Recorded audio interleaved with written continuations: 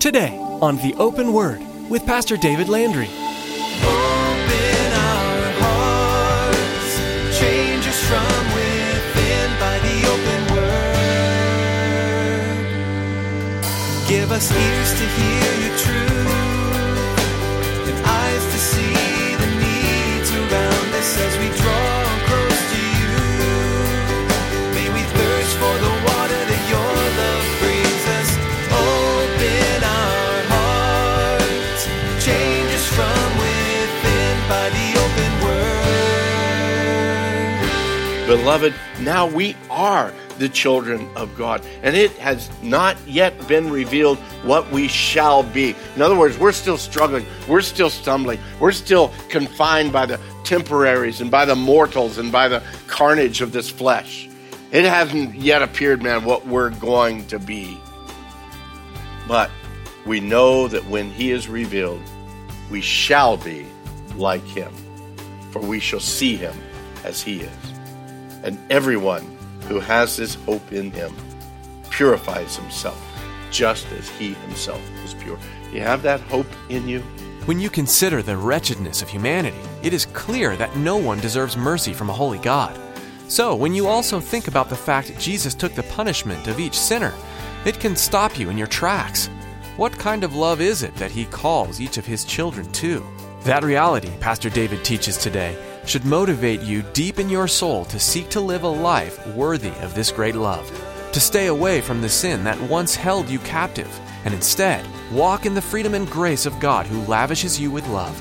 Now here's Pastor David in the book of 1 John chapter 3 as he continues his message, the greatness of his love. Open our hearts, change us from within by the open word.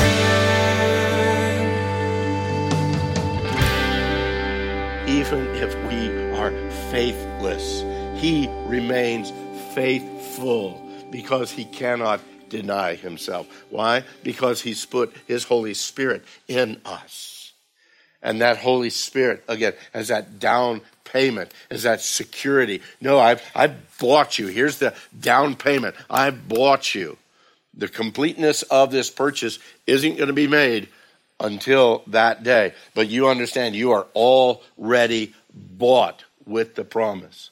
He says, we might be faithless, but he remains faithful because he cannot deny himself. He also wants us to know the fact that God, our Lord and Savior Jesus Christ, will never leave or forsake us.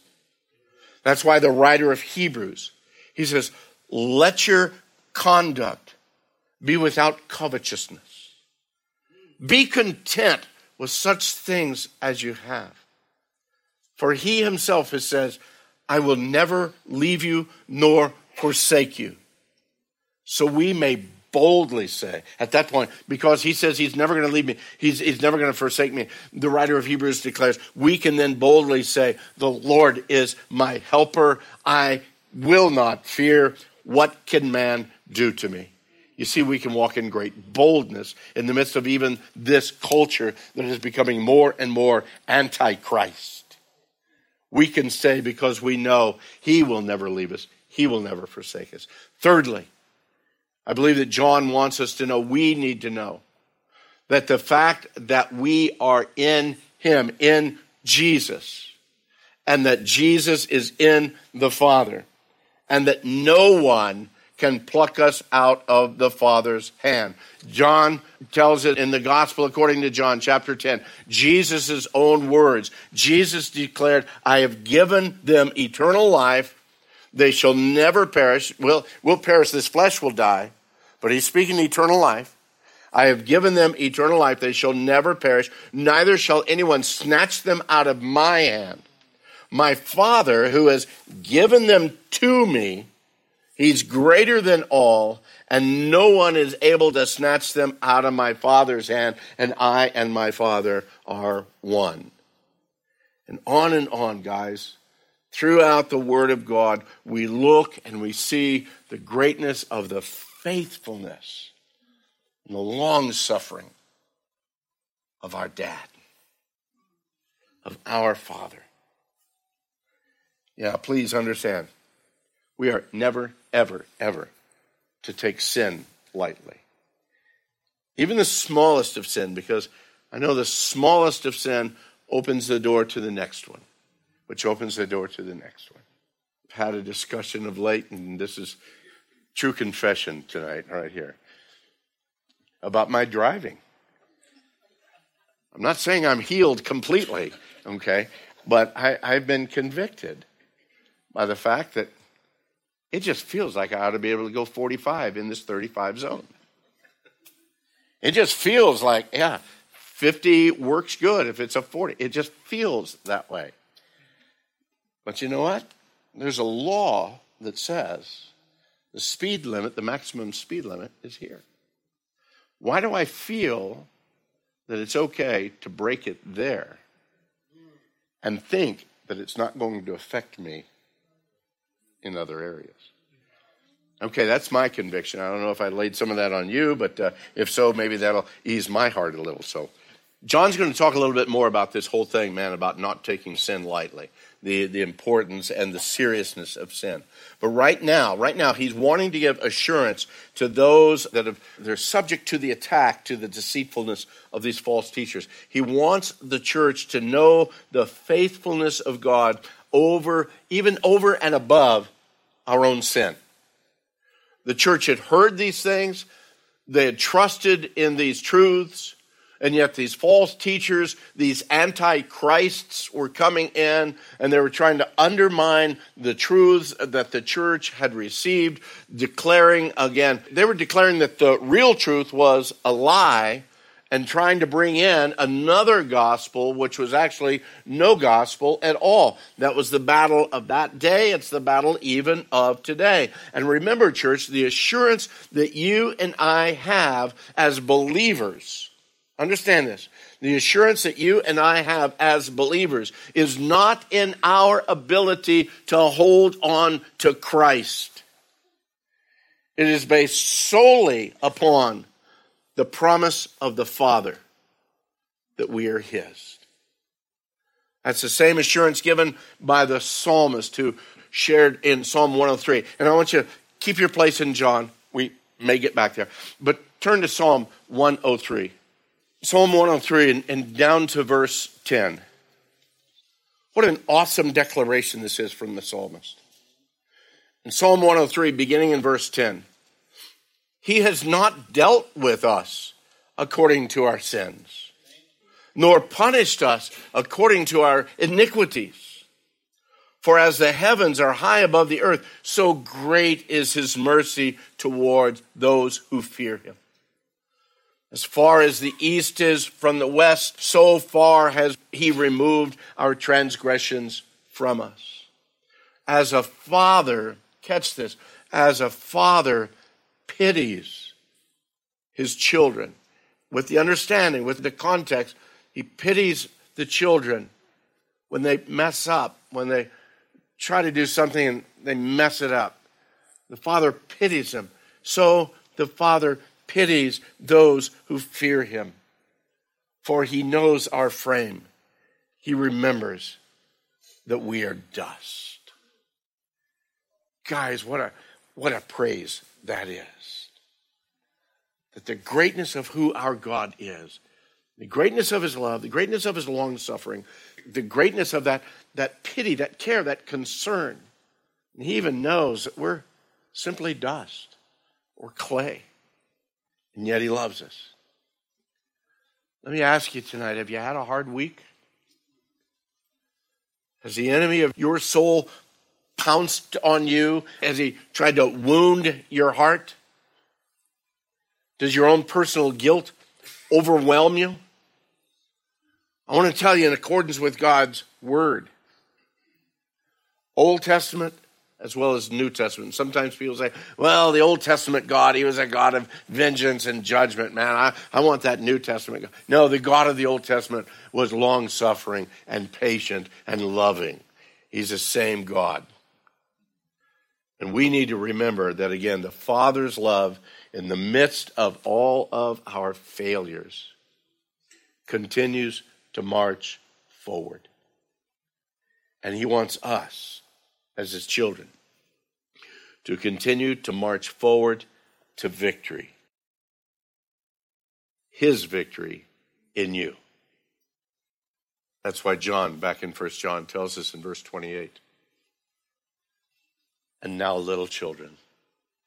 Don't you love that attitude? Here's this old pastor. He's probably, like pushing his 90s at this point in time. And now little children, abide in him. In other words, live your life in him. Remain in him. Be at home in him. That when he appears, we may have confidence and not be ashamed before him at his coming. I don't know about you, but there's been some times in my life that should the Lord have come at that point in time, I'd have been wholly and completely ashamed. Ashamed not only for my actions, but because I was a believer, that I was taking the precious blood of Christ and the very presence of the Holy Spirit into places and in directions that I would be wholly and completely ashamed of. Verse 29, if you know that he is righteous, you know that everyone who practices righteousness is born of him. Again, that whole idea of abide, it's so powerful. John uses that Greek word, meno, actually 28 times in the book of 1 John. And he actually uses it 11 different times just between verses 6 and 28 alone. And sometimes it's translated as remaining, sometimes it's translated as continuing, but that abiding in him. We even see the concept within the passages of the first chapter here of 1 John when he starts dealing with that idea of koinonia. That's being in relationship with, in fellowship with. That's all that same idea of being at home with. The fellowship of the believers with God the Father and Jesus Christ the Son, as well as brothers and sisters in the faith, being in fellowship together with. There is this connectedness that prevails throughout John's teaching, guys, that we cannot miss. It speaks of that connectedness, that unifying, that bond that is the church. That is the church, the body of Christ. That's why we encourage each other. That's why we stand beside each other. That's why we try to, again, we see a brother who's stumbling or failing. We don't kick him to the curb. We don't shoot our wounded, although the testimony too often of the church is you get somebody wounded, well, get out of here. I don't want you to stain me. Well, the fact is I'm already stained. Okay? Let's just face it. We're already stained. So who are we trying to kid? That's why that connectedness is there. The bond of individual members of the church in that, again, that vertical koinonia is our fellowship with Christ, our abiding in him. That meno, that living life, that remaining in him, that being at home with him. But don't forget, we have to have also that horizontal koinonia. We have to have each other. We need to, again, demonstrate the reality of our vertical relationship by our horizontal relationship. And guys, if we don't have that horizontal relationship, guess what? That vertical one's askew. It's messed up. Not to gain, not to earn relationship, but because we already have it. Everyone who's practicing righteousness is born of him. I've already been born of him. That's why I'm walking in righteousness. Why do we choose to be holy? In order to gain? No, because we're already his, and our Father is holy. And he says, man, here is the way. Walk you in it. It's because these things are true, because these things are verifiable in our lives, that we can now have confidence and not be ashamed before him at his coming. What a great assurance is ours when we understand that the outcome of these spiritual tests in our life and our walk in Christ, again, they're all there to give us that assurance of faith. That's when we're able to have full assurance. That's when we're able to have the confidence at his coming. Not that we're perfect, Lord, I know that I'm yours. And I know the greatness of your love for me. That's why we can stand before him and not be ashamed, knowing that our perfection is in Christ. And because our perfection is in Christ, we continue to live our lives with that focused desire of pleasing him in every aspect of our lives. If I didn't love my wife, I wouldn't care about pleasing her. Unless I'll please her to get something out of her. You see, all too often there are people living their lives. Oh, I want to be good because I want to get something good out of it. No, the reality of Christianity is this. We've already gotten the good. We've already gotten the love of God. Therefore, now we live our life pleasing to him. Some religions have rules, regulations, requirements. They're set by man in order that you can, in their words, in order that you can gain or earn God's favor. As a matter of fact, the very concept of what religion is, it can be defined as the efforts of man to reach God. And that's the difference of Christianity over all other religions. You can search all other religions. Christianity says no. While we were yet sinners, Christ died for us. The love of God was demonstrated for us in that while we were yet sinners, Christ died for us. With religion, there's very seldom, if ever, the opportunity to have that comforting assurance that God is pleased with us. Because we're always striving. How much is enough? How much is enough? And so the adherents to religion, they work in stress at the very best. But also they do these good deeds. They knock on the doors. They do all these good deeds of all sorts of kinds. Sometimes at very reality of fear. That if I don't do these things, and if I stop, I could be doing them. And if I ever stop, and boom, it's all over.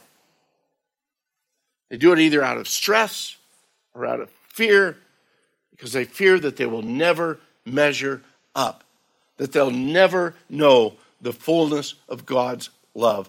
And beloved, the stress comes because they also know that in reality, they could never be good enough.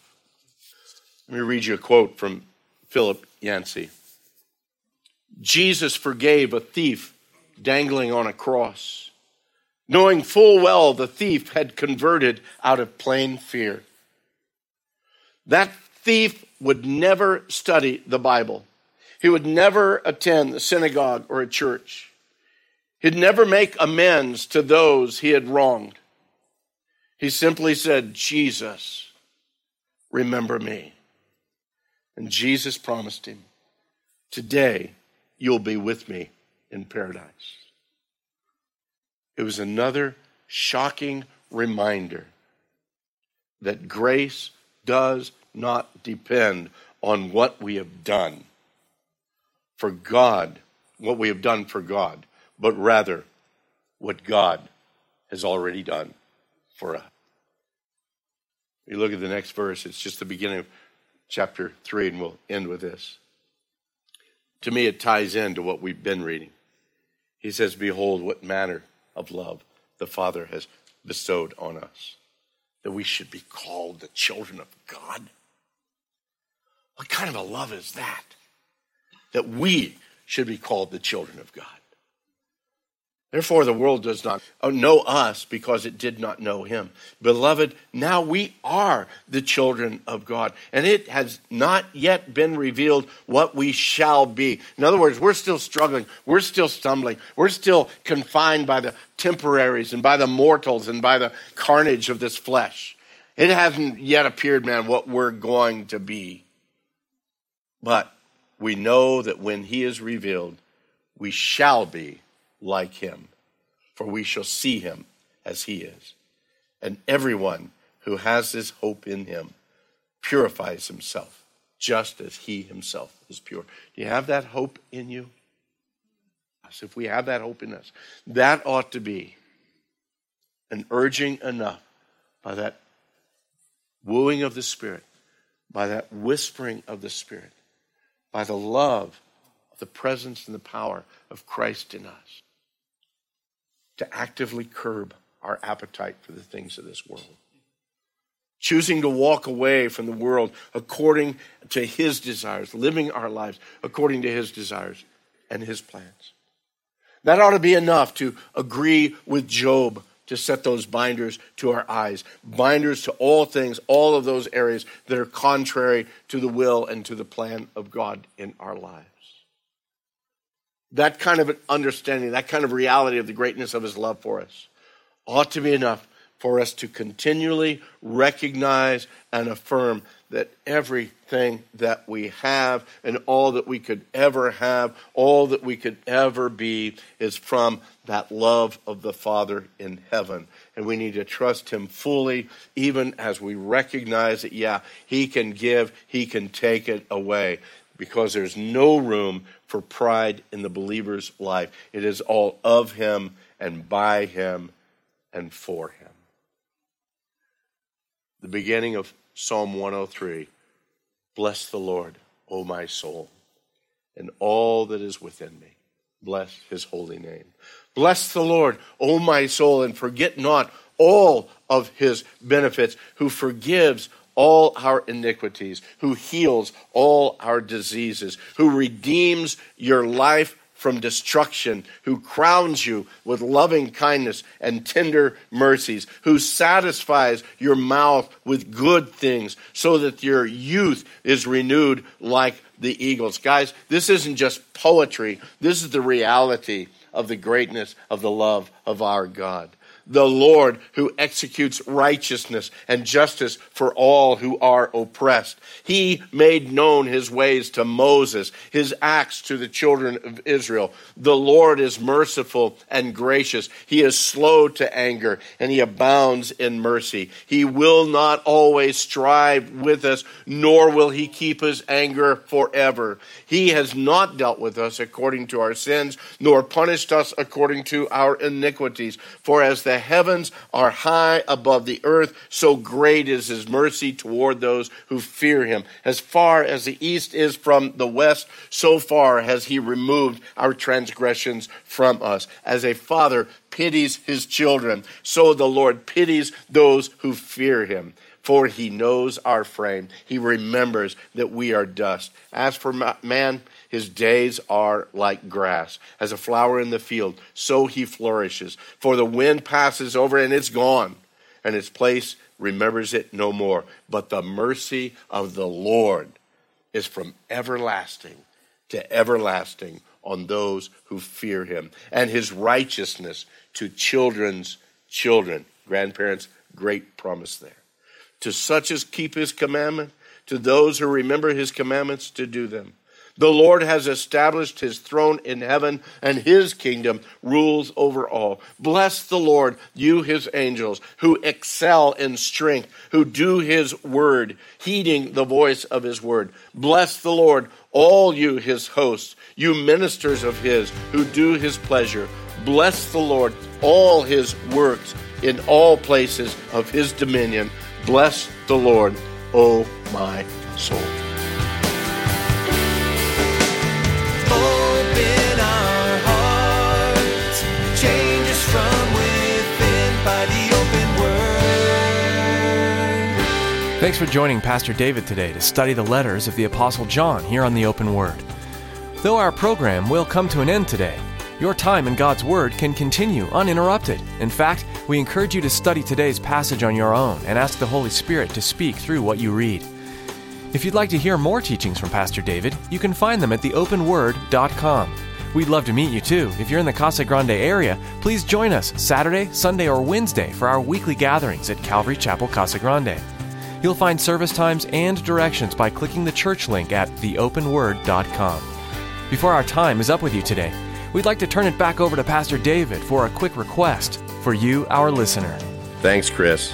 You know, as this ministry continues to grow and reach further into the community with the message of the gospel, I know the enemy wants to stop it. I also know that prayer is a big part of holding him back. Would you take time to pray for us every time you tune in to the Open Word? Pray too for our listeners, your fellow brothers and sisters in Christ, and those who may have yet to place their faith in Jesus. This last category especially need prayer. It could be that the next message you hear may be the first time they're learning about the hope that's only found in Jesus. Please pray that their hearts will be open and that they'd make a decision to follow Jesus forever. Thank you for praying, and thank you for being a listener to The Open Word.